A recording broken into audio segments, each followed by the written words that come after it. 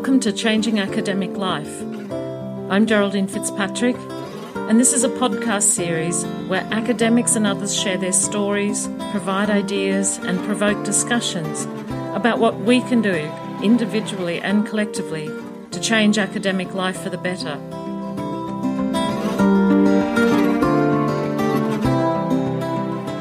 Today I'm talking with Alex Taylor. Alex is a sociologist working in the Centre for Human-Computer Interaction Design at City University of London. Alex moved into academia in September 2017, having worked at Microsoft Research Cambridge for over a decade prior to this, and as a postdoc researcher at Surrey University before that. Alex talks about his work at the boundaries of disciplines and his experiences working as a researcher at Microsoft. He then walks us through his very conscious decision to move into an academic position.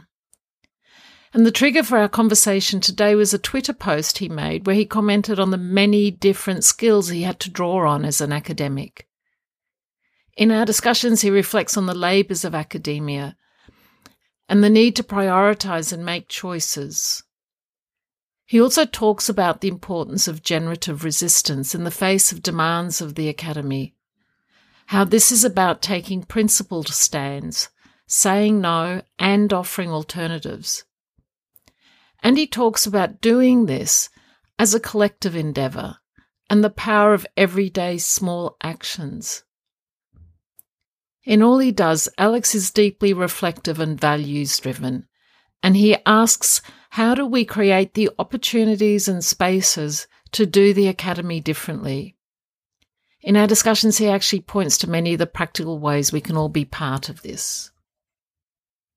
Alex, I really appreciate that you've made the time for me today here, and we're sitting in your office at City University of London, which is a different position for you, isn't it? It is. Well, Geraldine, it's a real joy to be part of the podcast series, and I'm flattered that you asked. I've been at City now in the Centre for Human-Computer Interaction Design for about a year and a half. Mm-hmm. And as you know, prior to that, I was at Microsoft Research, and I was there for about 12 to 13 years, so a long time. Wow. When I think back, that has been forever. Yes. Where were you before then? So I was at University of Surrey. I did my PhD there, and then I was in the middle of a postdoc. And various circumstances fell into place. I was first contracting for Microsoft as working with an anthropologist there, and then Microsoft Research in Cambridge in the UK decided they wanted to set up an HCI group. And so my friends and colleagues, Richard Harper and Abby Sellen, were hired to set up the group, and I had worked with them for years already. Mm-hmm. I had been at Xerox Europark, and I had done my PhD with Richard Harper. So your PhD was technically given by Surrey, yes, but the actual work was located at Xerox Park. Richard and I had left Xerox, and so we were both at Surrey, and so quite separate to what we had been doing at Xerox. I knew I needed to do a PhD to continue my research career, and Richard had done an incredible job putting together a big co-funded project with some of the mobile phone service providers. And so my PhD ended up being in that area. Right. So what's your background? I'm a sociologist. You're a sociologist. Yeah. So I feel, slightly uneasy in technical settings, and so obviously at Microsoft that was strange. Except you've been working on technical issues from those early days. What was the transition from doing a sociology degree to doing research on mobile stuff? So I think it was that interest in the sociology of technology. And I think that was fortuitous.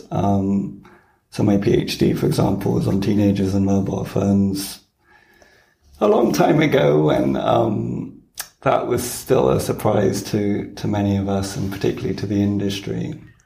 The results were a surprise? That young people might be using a technology that was ostensibly for business people.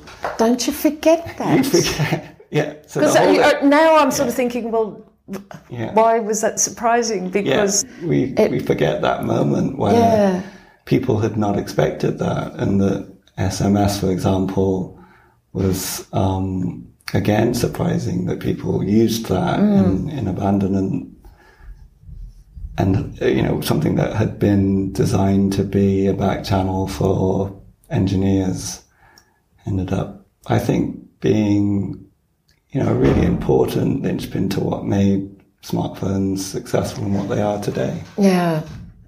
It's interesting with a lot of the talk now with what we're seeing in the press around the impacts of AI and on the future of work, or on our privacy or the data and that.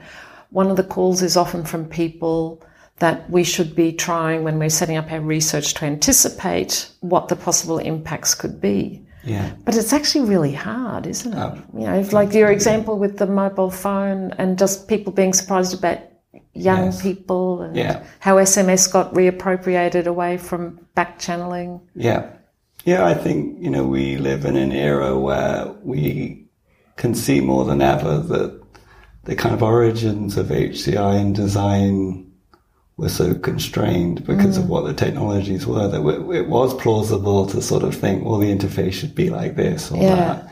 And yet now, as you say, we just don't have that degree of control. But even then, when we sort of thought we might have just had a small phone screen, that you're just designing for, it wasn't. It was transforming the way young people communicated. Yeah. So I think as a sociologist, that's what excited me, was that I'd had an opportunity, and it was fortuitous. It was luck in a way, that I'd realised that perhaps young people would be the thing to look at. I wasn't so interested in design. Design was a way to orient the work, for sure. Yeah. But I was much more interested in, if you will, the sort of anthropology of young people and their uses of a technology at the time. Brilliant. So you've used the words fortuitous and luck quite a few times already. Yeah, absolutely. I do think it is all about that. I think the people that I've met who've supported me either directly or indirectly in my career made so much of what I've achieved possible. And it was just about meeting the right people at the right time. And so I think, I fully recognize that I'm in a privileged position because of the circumstances I've moved through, rather than any immediate skill on my part. But you still needed to respond to those opportunities. And I guess there was also a timeliness. I mean, it happened to hit a certain trajectory of technology development as well that made... That topic was such an important one at the time, and it really did unravel technology, the tech companies, HCI, etc., in a way that, if we look back now, as you say, it surprises us, but it did. And so to have been part of that, I'm not at all so suggesting that I was a key part of it. I was just part of that movement. Yeah. And I remember there was one point where I ended up on Radio 4, the Today program, and I just thought, I'm a PhD student, and what am I doing on here? But it was because it was such a surprising moment for. And what was that interview about? This is a BBC, a sort of a flagship BBC radio station. It was in the UK. It's a very prominent radio program, and the journalistic story at the time was that mobile phones and all the quirky uses of SMS were giving rise to a fall in literary standards among young people. I don't know if you remember that. One of the many waves of concerns about loss of skills. So it was a moral panic of some sort. And so I was sort of brought on to be part of that perspective, and I refused to be. I said, if anything, young people are writing more than they've ever done. It might not be in the formalized ways that we want to see it in formal education. But so I tried to resist that. But I very quickly came to realize that, of course, journalism has the story it wants to tell. Yes. And, it's not that I'm clever enough to avoid that story, but I realized that we were all part of it. And did you get edited out, or this was all live. But the odd thing was it took a little bit of time to coordinate the call, and the only way I could do it was to sit in my car with my phone, and so walking the talk in a way. Exactly. Have you done much press, just out of curiosity, over the years? I have. I suppose perhaps more than usual because of the Microsoft history. And so, Microsoft had a huge PR machine behind it.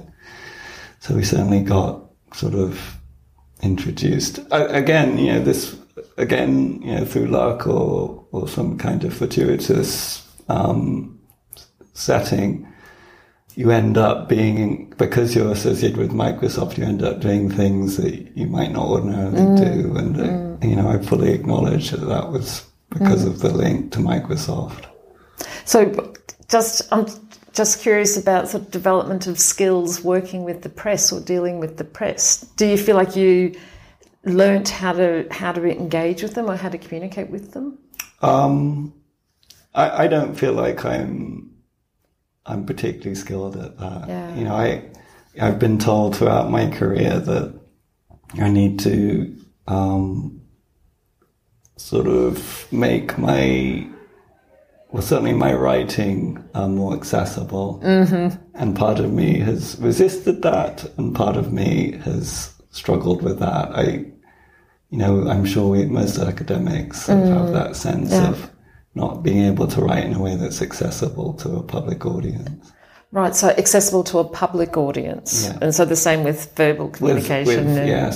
With journalism. Yeah. So, I've written pieces for journalism context, and also been on radio and TV, and I don't find it easy. I'm not particularly good at it. I'm just curious because especially in the UK, there's a big push for impact, and this sort of public-facing communication of research is highly valued, isn't it? Yes, that's right. Yeah.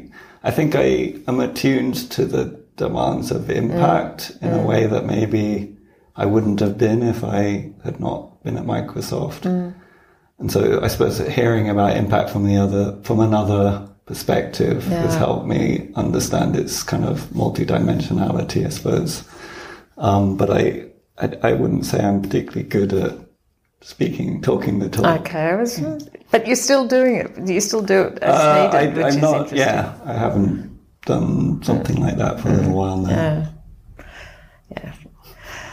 So I'm curious about the decision to go to Microsoft Research. You said it was because Richard was setting up a group there. Yeah. When you were doing your PhD, did you have? You were based at a university. Yes. Did you have any career plans or ambitions? Yeah. And was this a side shift or? So I think I'm not sure when, but at some point I'd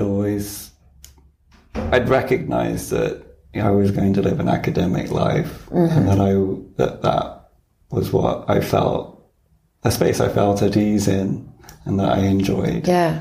And so while I was doing my PhD, I suppose my assumption was I'd be an academic, and as I say, I went on to be doing a postdoc straight after my PhD, again at Surrey. And so that actually when Microsoft approached me, independent of this group at Microsoft Research,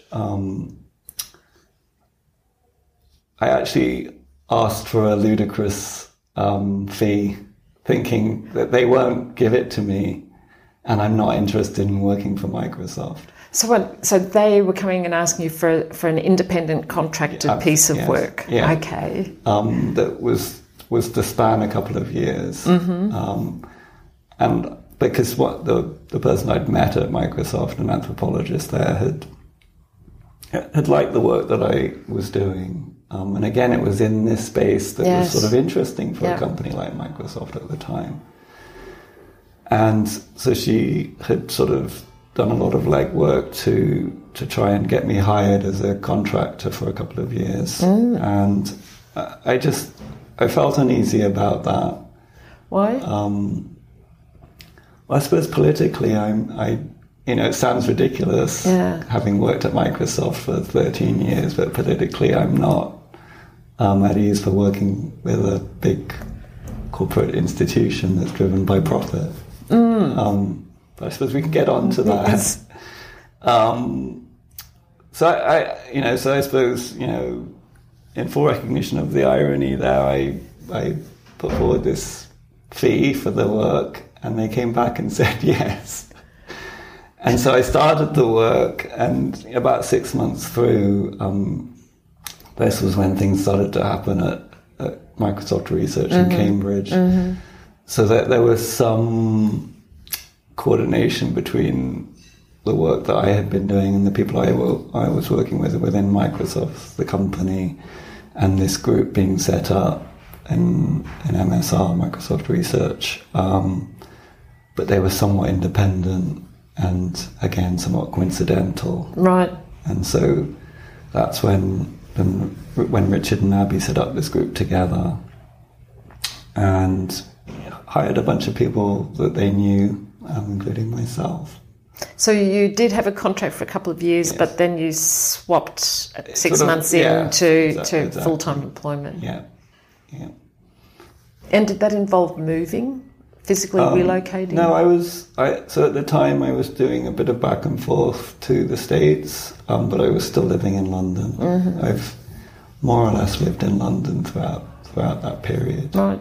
So for people who aren't familiar with the UK, Cambridge is, what is it, about an hour out of London on the train? It's about an hour train ride, yeah. And the Cambridge lab, Microsoft Cambridge lab, is now 4 or 5 minutes away from the train station. So super convenient. Yeah.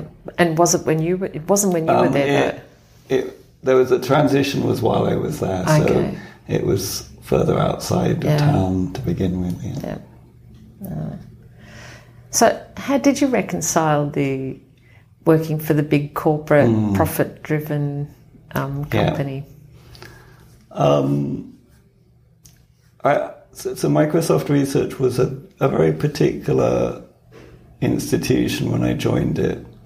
It was really, I came to understand it as driven by sort of a philanthropic attitude to research and scholarship. And I think, this is me reading into it, and I'm not sure if it would have been told the same way by someone else, but I felt people like Bill Gates recognized the value of the academy and of research for research's sake, and had created MSR as a parallel to places like Xerox PARC, where there was real scope to kind of do what you wanted to do as an academic. And so when I was hired at MSR Cambridge, I was told, well, we want you to do what you would do in the academy, but to do it well. We're hiring you to be a good researcher.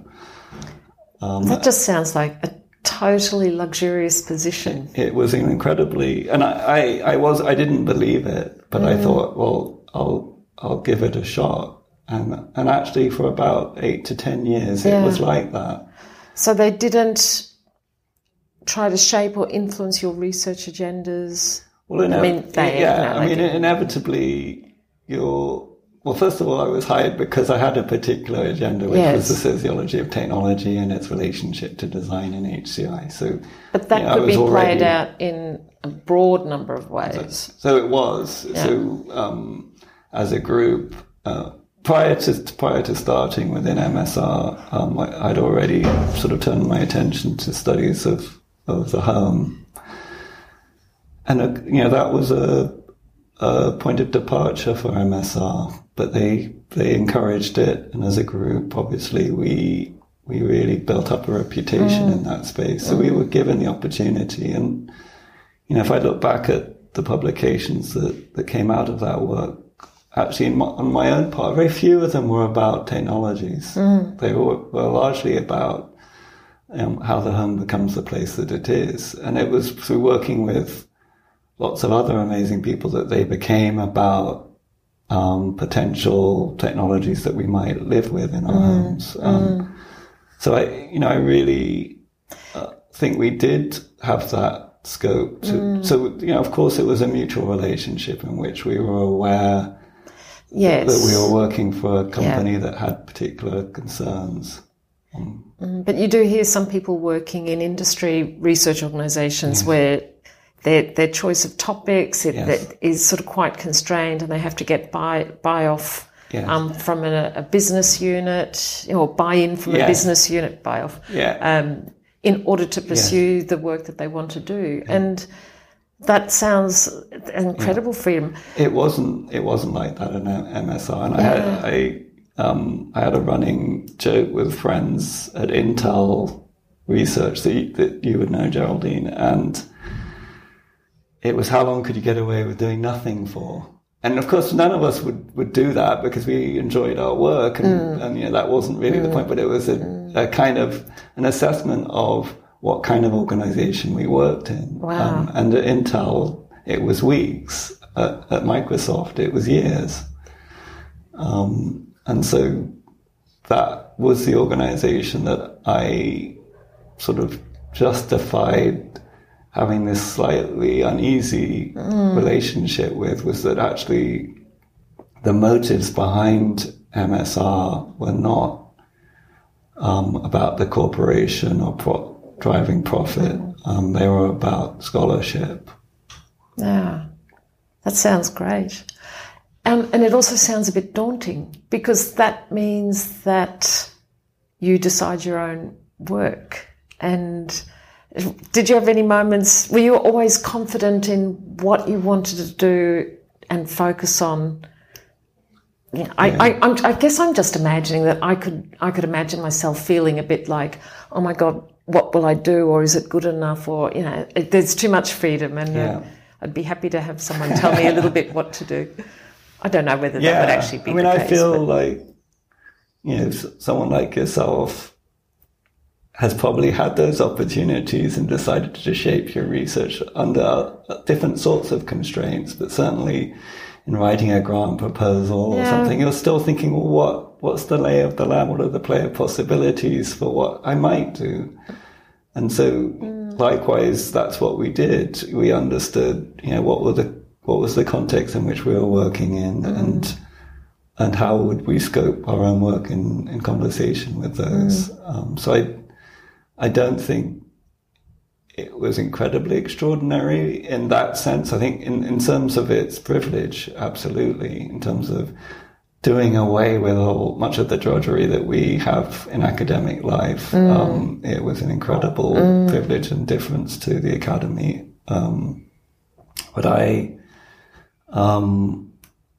feel like many of us who believe in what we do and enjoy what we do don't have a problem finding things that interest us. And your work in the home research at that time really was, again, at the cutting edge of where technology was going then, because that was a really new area for the whole field. And again, I'm not. This is no pretension to have been driving anything, but I think it was that urge to think, where are the boundaries that we start to examine within HCI and technology within organizational life, etc. And I suppose either I've come to realize that's what interests me, or that's what always drove my work, was testing out those boundaries. And so I feel I still inhabit the boundaries, the periphery. Right. It's something else now. And that it just keeps changing. Yeah. So you can clearly see that as this sort of red thread through. I think so.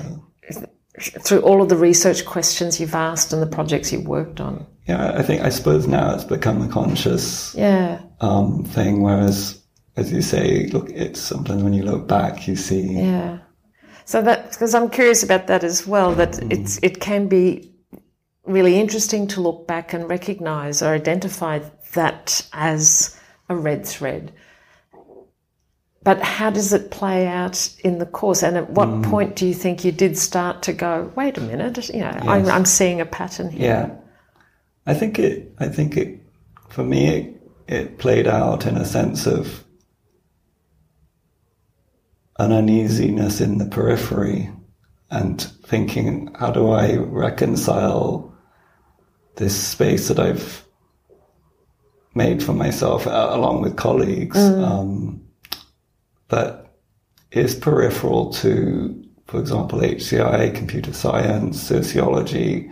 I never felt I had a home, and that took a while to come to terms with. And I'm not sure I've come to terms with it, but it was in recognizing that I then thought, well, maybe that's just the kind of person I am, or the kind of work that I thrive in.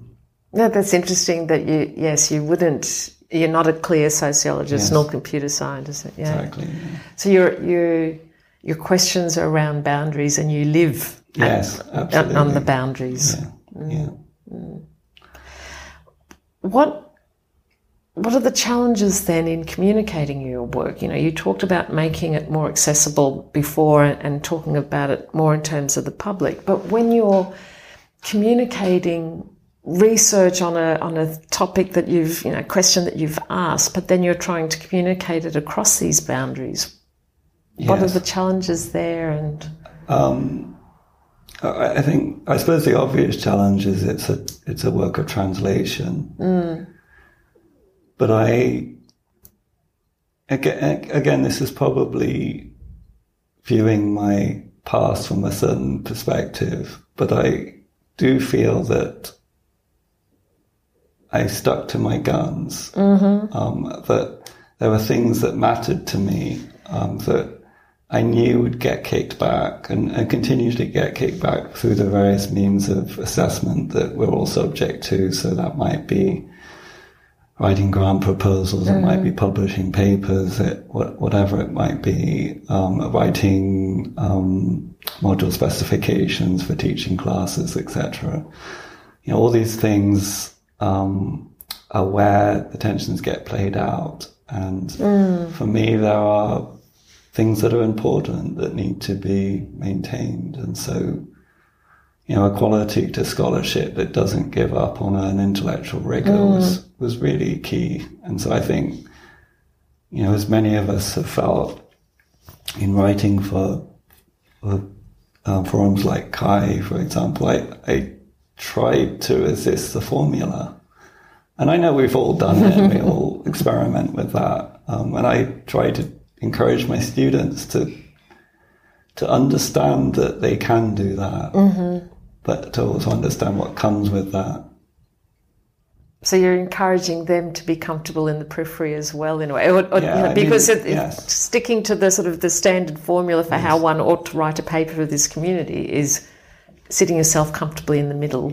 Yeah, exactly. And I suppose, what I feel, as many of your listeners will be people who work in HCI and CHI, hopefully this is not a sort of a disinteresting focus, but CHI has broadened its view and let in other kinds of forms of scholarship. Let's say in the last, what would you say, 6, 8 years? Yeah.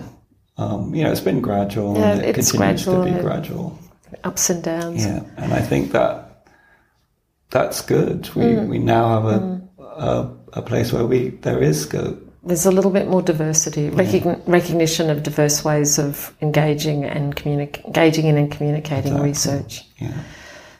So, but in sticking to your guns, that implies that you have to do that from a position of having a good sense of your own identity. Yes. And, probably just sitting at the peripheries of these many fields and sitting also on the boundaries of technology and life research questions perhaps makes you more reflective on these issues, do you think? I think through my academic training, reflexivity is built in. I mean, I think, of course, as a sociologist. One of the things that I think runs through a lot of your podcasts and through our own individual work is that our thinking, the lived experiences we have, both within academia and outside, pervade everything. And, likewise, I don't feel dissimilar in the way I live my life with my family in London, living in a particular neighbourhood. We again are in somewhat of a peripheral mode of living, and so I think these things are pervasive. They're the identities we come to have for whatever reason. Do you do any explicit practices to support that sort of reflection?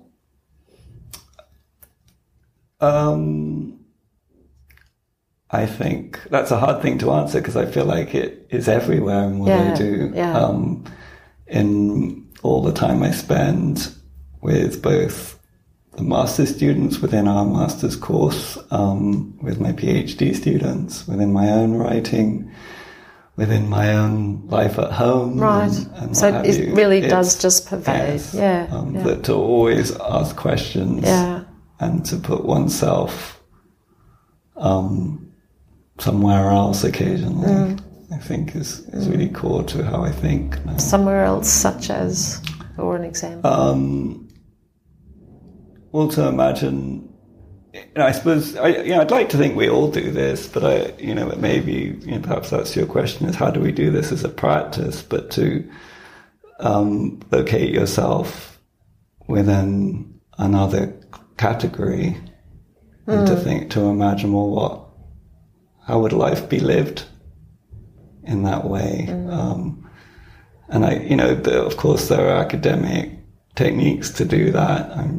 I'm not kind of religious in any sense about which ones work or don't work. They are. Yeah. And have there been any costs to you, do you think, in sticking to your guns? Because sticking to your guns, just the metaphor that entails, implies that there's a bit of a battle. And yes, have you paid any prices, do you think, in doing that over the years? I think I've been lucky. I think I've worked with the right people. I've had the clouds of Microsoft behind me. I've had the time that has come with the privilege of working in an organisation that says you don't have to attract grant money or teach, etc., to try things out. And so I was, the choice to be in the periphery is a privileged position. And I think, so I had that privilege to try things out. Certainly there were costs that, the work that I've been involved in has been subject to kind of criticisms of various kinds, but probably no more than other scholars.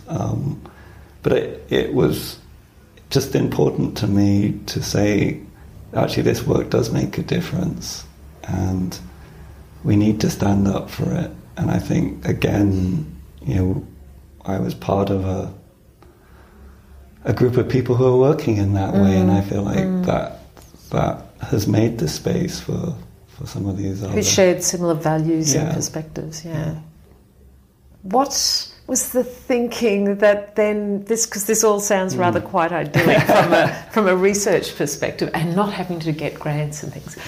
What was the thinking for you that has you now sitting in an office at a university and being a reader here?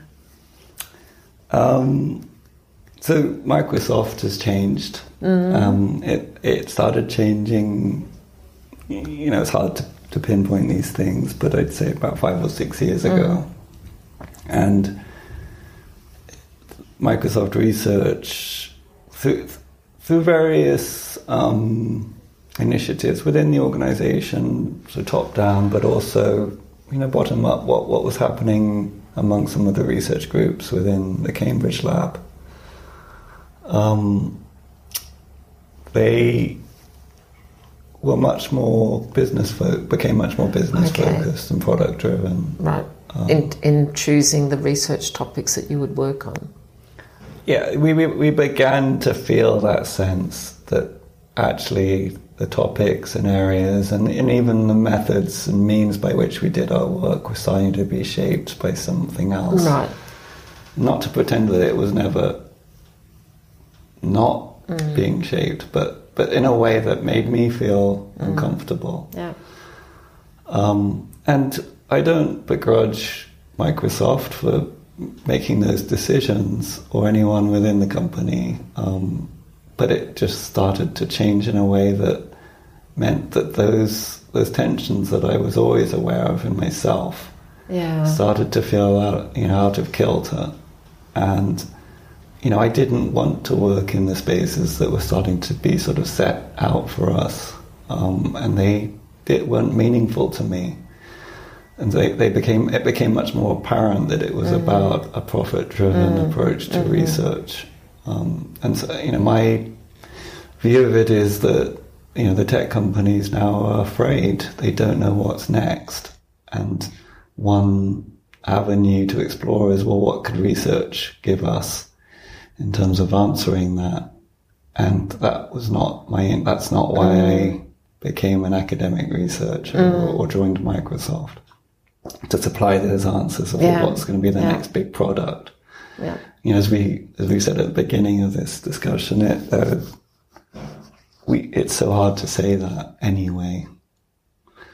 So I think, probably 2 years before I left, I knew I was within that, thinking in that way, and that things needed to change for me. And, I certainly got to a point towards the end of my tenure there at Microsoft where I just realized it doesn't feel right to me.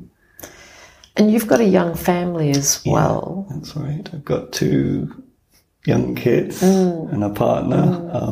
My daughter's 9, my son's 7. Right.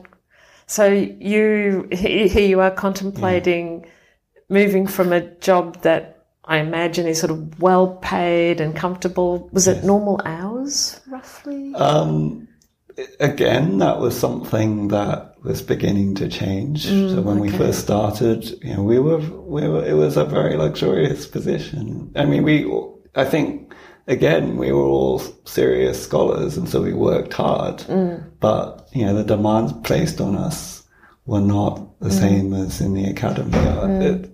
Also, I think we need to think that, so now this is about 15 years ago. The academy wasn't the same place it was then either. No. So the changes are not detached from one another, I don't think. So then, yes. Were you actively looking around, telling people you were wanting to move, or just keeping an eye? I spoke to a few people. I was advised by many friends and senior colleagues never to go into academia. Who were in academia? Who were in academia.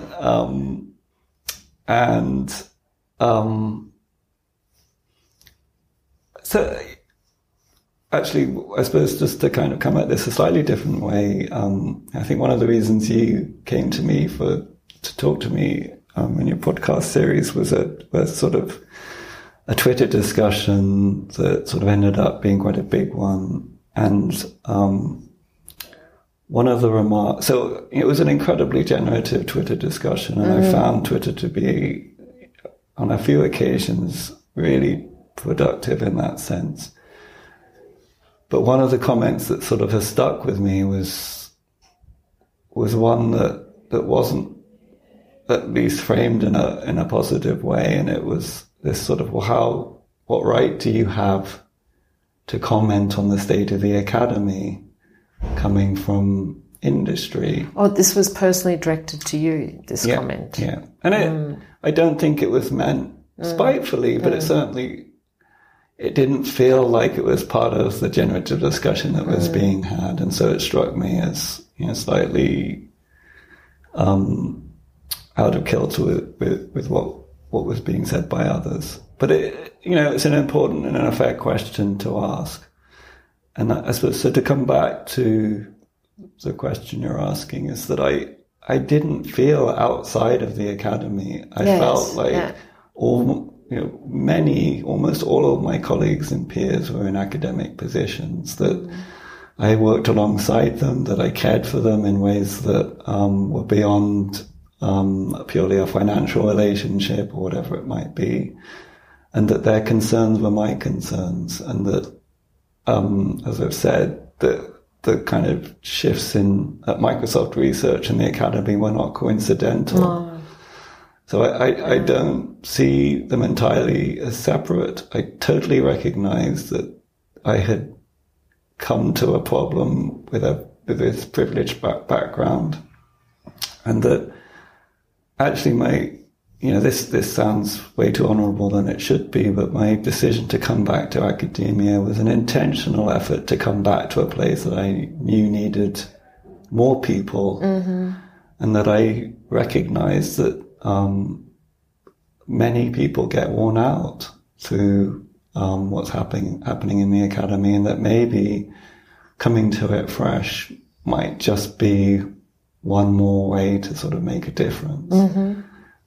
So it was a very conscious decision on that part. Like I say, many people had warned me against it.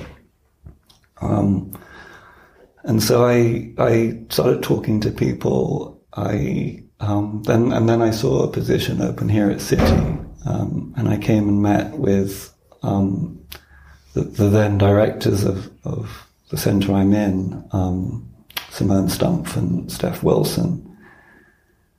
And immediately it felt like a generative place. And to me, I suppose if my experience has counted for anything, it was that the people you work with and the place you work at matters more than anything. Yeah, and you've said that consistently in all of those. Exactly. And so that to me outweighed anything. Obviously for me geography mattered as well, with my young family. I certainly had looked at positions in other countries, but it made life particularly easy to find a job opening in London.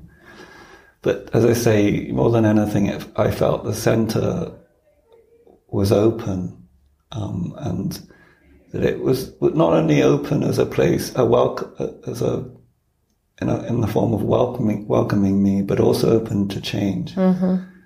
And I suppose I had in my mind that could a place be made that felt different, that in a sense resisted or made an effort to resist many of the pressures that we all feel subject to, which is clearly an ongoing and massive project. Yeah. But I'm not sure I was conscious of it at the time, but that I wanted to find somewhere like that. And what's been your experience then over this year and a half? Yeah. What was that like? So, in a way, to come at it again tangentially through this Twitter discussion, and we can put a link to that discussion, can it's still up there. Yeah, so I'll include a link on the webpage for that. So the tweet that I'm not a huge person in terms of Twitter, but I suppose once or twice a week I put something out there that comes to mind. And so I had just commented on the sheer number of skills that had been required of me in one day, from working on a grant to prepping for a class to preparing an exam script, etc., and that I was required to be good at them all. And so really, it wasn't even intended. I suppose it, in an underhand way, it was intended as a political statement, but it was more just one of just sheer shock at the kind of continued recognition that as academics, so much, not just in terms of quantity is expected of us, but in terms of skills. Yes. And again, I felt like I had a sense of that outside of the academy, but coming to it and working on it on a daily basis and realizing how you have to move between those things and make an effort to be good at them all. It's a very clear indication of the labours involved in being an academic. Yeah. And the recognition that you can't be good at them all. And I was just going to ask you around a question around that. I mean, I think that was another realization I've had in probably, it was certainly while I was at Microsoft, was that we all have to make choices within our lives about where we put, this isn't, I suppose, a truism, but about what we prioritize. And I realized that for me, being a parent and a partner were very important, and that was going to take away from my academic life. And that, the people that I aspired to in the academy, I might not ever be able to kind of live up to in my own practice. According to what criteria would you be judging that on? I think that's a good question. I suppose in a very simple way, recognition that the recognition of one's work and one's position within the various fields that I inhabit. Through publications or invitations to do talks or? Well, I suppose if you were to think, who would you see as the kind of influential scholars within your own practice? You come up with a set of names. Why those names? What choices have those people made? And I, this is not a judgment at all on anyone. And I still believe that there are probably people who are just amazing at managing themselves. But most of us do. I don't know. You said, what choices have people made, and my immediate thought was also, and what costs? Yes. Because you talked about, if I can reframe something that you said, that you're not prepared to pay the cost of down prioritising your family and your partner. Yeah. For the sake of a job. That's right. And yet, of course, on a daily basis, we are continually making that. So it's not a simple equation, is it? But I came to the realization that I had to accept that things might not be otherwise if I made the choice, and that maybe that's okay. But it's not. By making that choice, you don't then square it away and say, everything's fine. Yeah. I imagine that you can make that choice, and then there's negotiating that within the group that you're in and negotiating it within the faculty, and they all have different pressures and priorities that sort of trickle down from on high as well, don't they? Yes.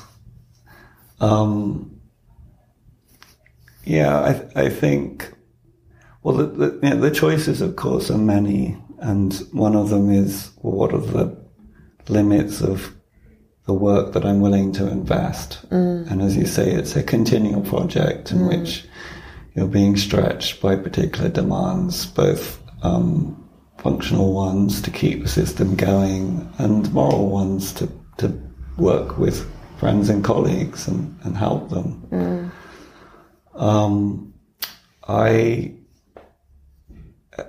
That's an unending challenge for us. There's not a solution there for me, but I suppose it's a recognition that I'm not willing to put some things in jeopardy, or do less of some things. And so, I have 2 days a week where I go home at 3 and pick my kids up.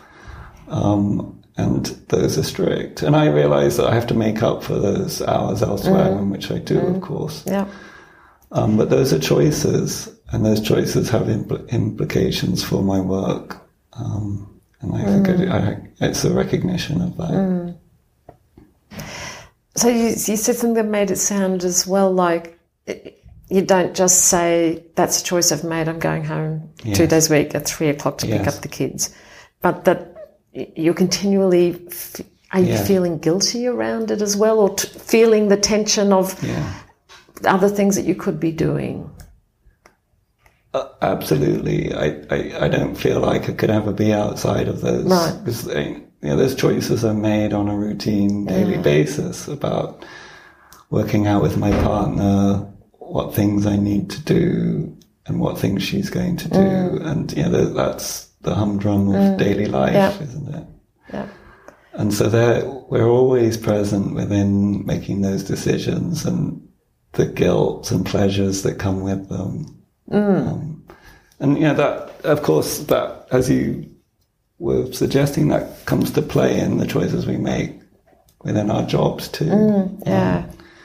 And I get, much like the conversation we had earlier about sticking to my guns, there's a value system that's important for me in the work that I do here in the centre, and that I want to stick to that.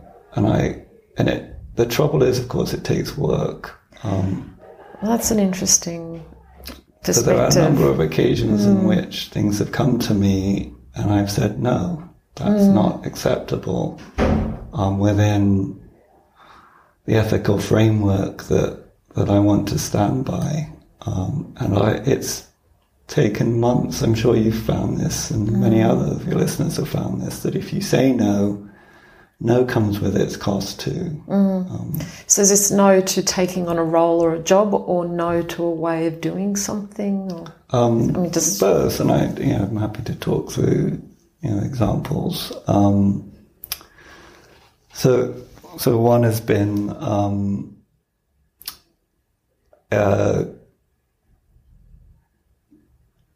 effort to increase our master's course size. So at the moment, I'm the program director for our master's course in HCI. And like so many courses that are popular and have the scope to grow, the pressures from our school and university are to increase the numbers. Yeah. And so last year we were told that we should increase our class size. It wasn't by a significant amount, and of course the usual arguments were made about costings and finance and how else is a university meant to sustain itself. And when it came down to what comes with for us as a centre or as a teaching staff with that increase, the answer was nothing. Yeah. And so just more work. Yes. So precisely, and this is obviously a kind of theme within your podcast, but that project of a neoliberal project of extracting labour for the same or less was in clear sight to me. And that, there are a number of occasions where a neoliberal project was being played out right in front of me, and I was stunned, in meetings and emails, absolutely, and I just stood up to that. I just kept going back to the people involved who are caught up in a system, an infrastructure, where they probably feel like they're not able to resist. And said, no, something has to give. Either the number you've given us or the resources that you're going to make available to us. And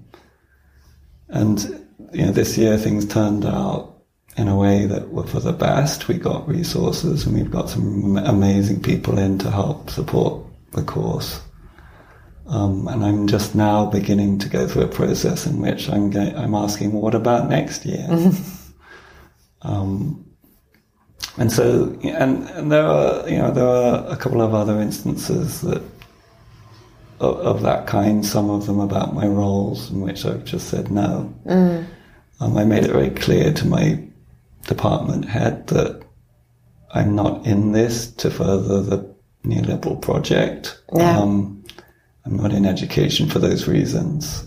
And so I felt like I needed to lay my cards on the table and make that clear at the beginning. Are you in a tenured position? Like, you're fully tenured, or whatever the equivalent is in this system? In the UK system, as you know, but some may not, some of your listeners may not, the notion of tenure is slightly ambiguous. Certainly, I would fall under a tenured position equivalent to a tenured position in the US, but that doesn't mean they can't shut the department down. Right, because I guess I was just curious, because I'm thinking of some of the feedback from some younger people who would say, that's all well and good for you, you're in a privileged position to do that.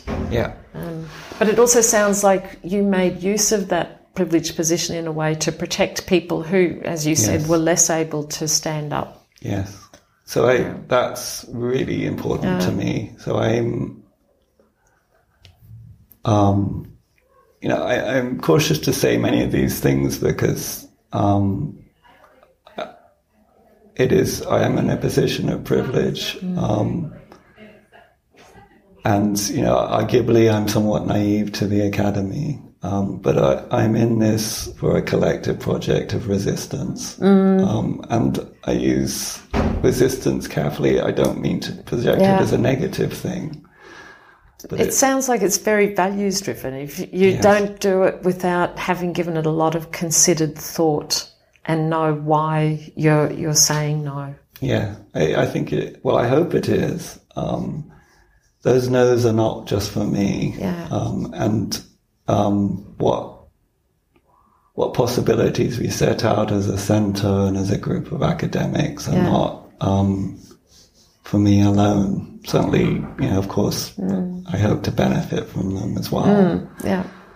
And so as a centre, we've been talking as a group about how I voiced this sort of notion of resistance and tried to articulate it and struggled to articulate it in different forums. But again, that was the reason I was drawn to the centre, was that I felt that people might be open to this. Yeah. And so it is, to me, about how do we create the opportunities and the spaces to do the academy differently. So I was listening to one of your other podcasts, Ali Black's really inspiring discussion, and I felt a real affinity to that. Yes, but it's work.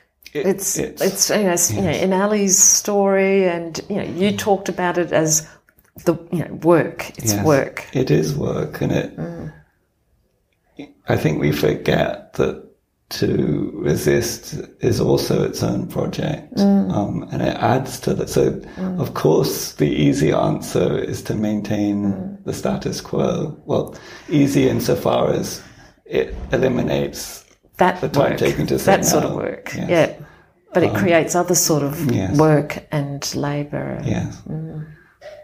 And so there's another way that you're using the term resistance, which has this sort of sense of stopping, but you're also doing it from a frame of generativity, because you've used generative a lot of times, and it does seem like it's not resistance for resistance sake, but for better alternatives that are more generative. And how would you define generative? Like what's generativity in an academic context for you? So I actually put these books on the table because they've been such sources of inspiration for me. So I'll put these on the list as well. Donna Haraway has always, since my early academic life, been an inspiration for me, and her recent book, Staying with the Trouble, has certainly has been controversial, but it's been important to me.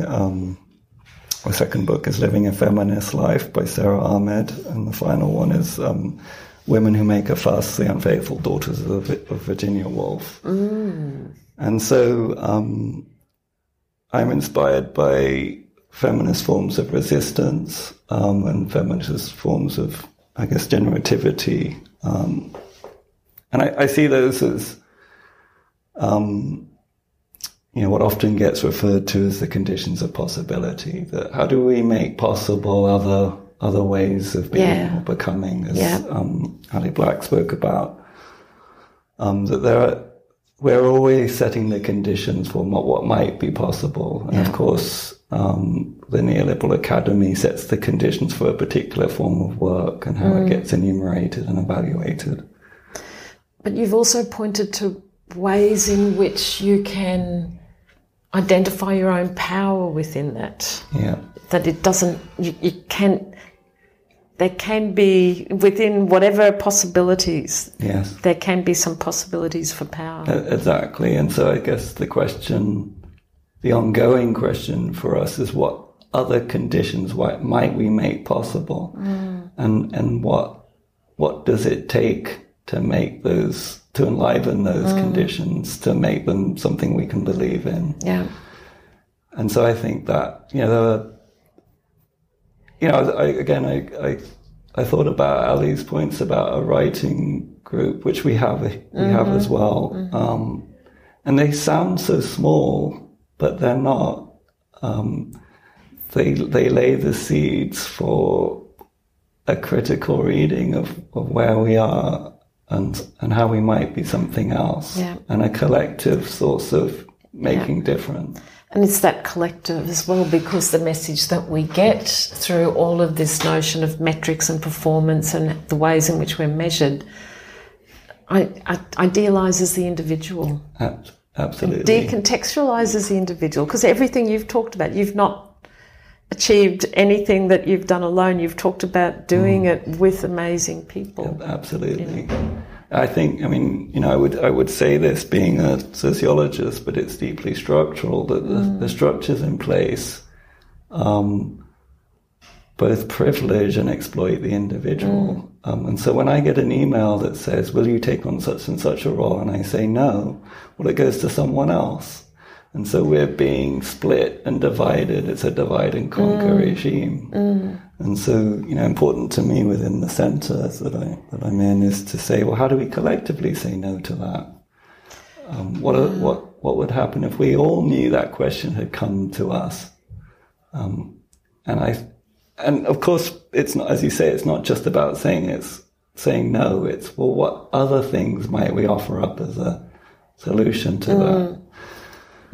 And so, as I say, it's an unending project, but it's also a structural one. It's like, how do you create these opportunities elsewhere as well, not just here within the group, but how do you build something up so we all might feel that these opportunities are available to us? But we also all might feel that they're just small, like it's just a writing group. But if these can be the small pieces that contribute to some sort of collective change more broadly as well. Yeah. Well, I think they create a sense of what we might do. And so the next time you get that email, or the next time you're in a committee meeting and something's being decided, you feel energized to say, that's not right. We've got to do it a different way. So it doesn't just stay small, I don't think. No.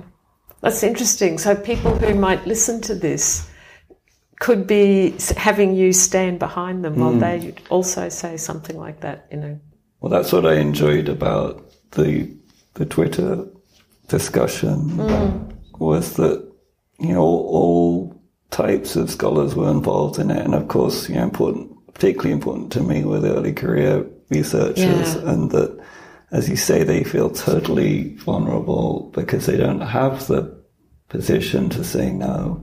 In fact, their careers depend on saying yes. And, I just want to create the opportunities for them to come here or to work in place. My only advice, and it's a impoverished advice is to say, find the right people that will support you, that won't subject you to those sorts of pressures, and that allow you to flourish. But of course, that's a non-trivial recommendation. But we can all be part of creating those spaces. I'm conscious that you have another appointment to go to. Are there any key just thinking back from the beginning of this sort of at the university position to now, and you talked about learning, not that you don't have to be good at everything. And so what would be some of the sort of key other lessons that you've learned or tricks that you've worked out, do you think?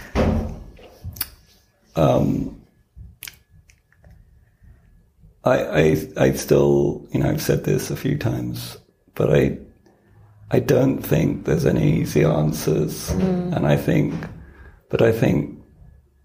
this sense of having people with you, and creating an environment in which everyone can be the best that they can be, not the worst or not surviving, just surviving. And I think, again, that sounds incredibly grand, but I think it gets done in small ways. And, we've really, within the centre, enlivened these senses of meetings, not just for meeting's sake, but for spaces in which we allow thinking to flourish.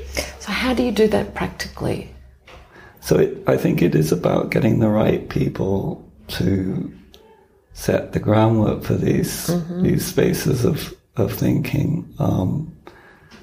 So in our writing group, we've just hired a new lecturer, Sarah Heitlinger, who has been doing some great sort of feminist-inspired work, and she's really trying to set in place a tone to the writing group, much like Ali Black spoke about. I have a reading group, and it's about, I'm designing that reading group to think both about, obviously, content that's relevant to our students, our PhD students and postdocs, etc., but also that starts to introduce these layers of thinking and criticality. And so, as we started off saying earlier on, these modes of being critical are not somehow in parallel to what we do. They're part of, they furnish our intellectual capacities. And so it's letting those things live together. Simone Stumpf, one of our other senior lecturers, is running a research group, and everyone has a voice. Everyone has the capacity to bring work. And I think it's just great. And these things, of course, all take time. I was just going to ask, how do you get people to come? Yeah. Not everyone comes. I think you have to kind of work from where people are able to make these. And so in my own reading group, I don't enforce it. And different weeks we have different people, and that's fine. In a way, I think it's about giving a sense of the environment we're in and what we're open to. Yeah. So would these groups happen, each of them every week, or is there some sort of my reading group's every other week. Yeah. The writing group is every week. It's a 2-hour block. You bring something, and we kind of talk about through what we're doing. I think we're thinking also of having writing retreats where, there's a different emphasis. Yes. The research group is once a week. We have a once a week seminar. And again, each of these things on their own could be trivial, but collectively, through who you ask to come and talk in a seminar series, who you read, what you write about together, all those things start to add up, and set these conditions for what we're in business about.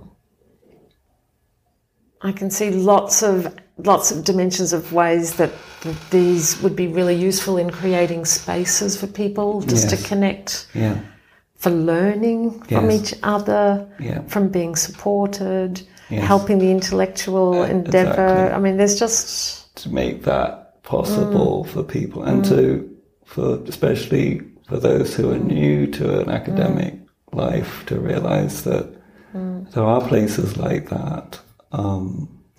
And they're all very collective. I mean, apart from the seminar where someone's standing up talking, they're all they sound all very, everyone's got something to contribute. Absolutely. And conveying that message. Yeah, I really am, I'm thrilled to be part of a centre and an organisation that that wills people to have a voice. Great. So, has this been a good move? I ask myself that on a regular basis, and I have no doubt that leaving Microsoft was the right decision for me. I needed to move on. The sheer weight and demand of the academy on all of us really upsets me. But I feel really determined to change something and to make it better in the small ways that any one person or any collective can. But those are seeds, those are seeds for other things. So on good days, I feel enthused. On bad days, I feel like, is the academy where change can happen? Maybe it has to be somewhere else. Yeah. Because it's a complex enterprise. It is, and our moods and feelings vary, don't they? Yeah. And is there anything that you had wanted to say or talk about that we haven't? I suppose just finally, so much of my thinking is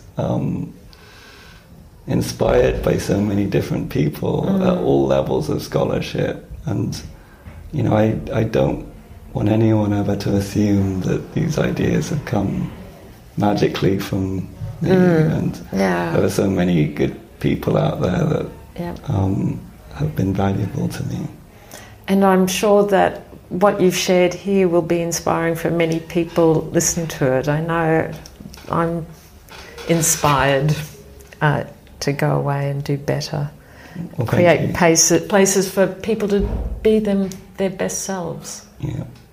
Thank you, so all the best in continuing to be here and make a difference. And thank you for your time, Alex. Thank you, Geraldine. You can find the summary notes and related links for this podcast on www.changingacademiclife.com. You can also subscribe to Changing Academic Life on iTunes and now also on Stitcher. And you can follow Change Acad Life on Twitter. And if something connected with you, please consider sharing this podcast with your colleagues so that we can widen the conversation about how we can do academia differently.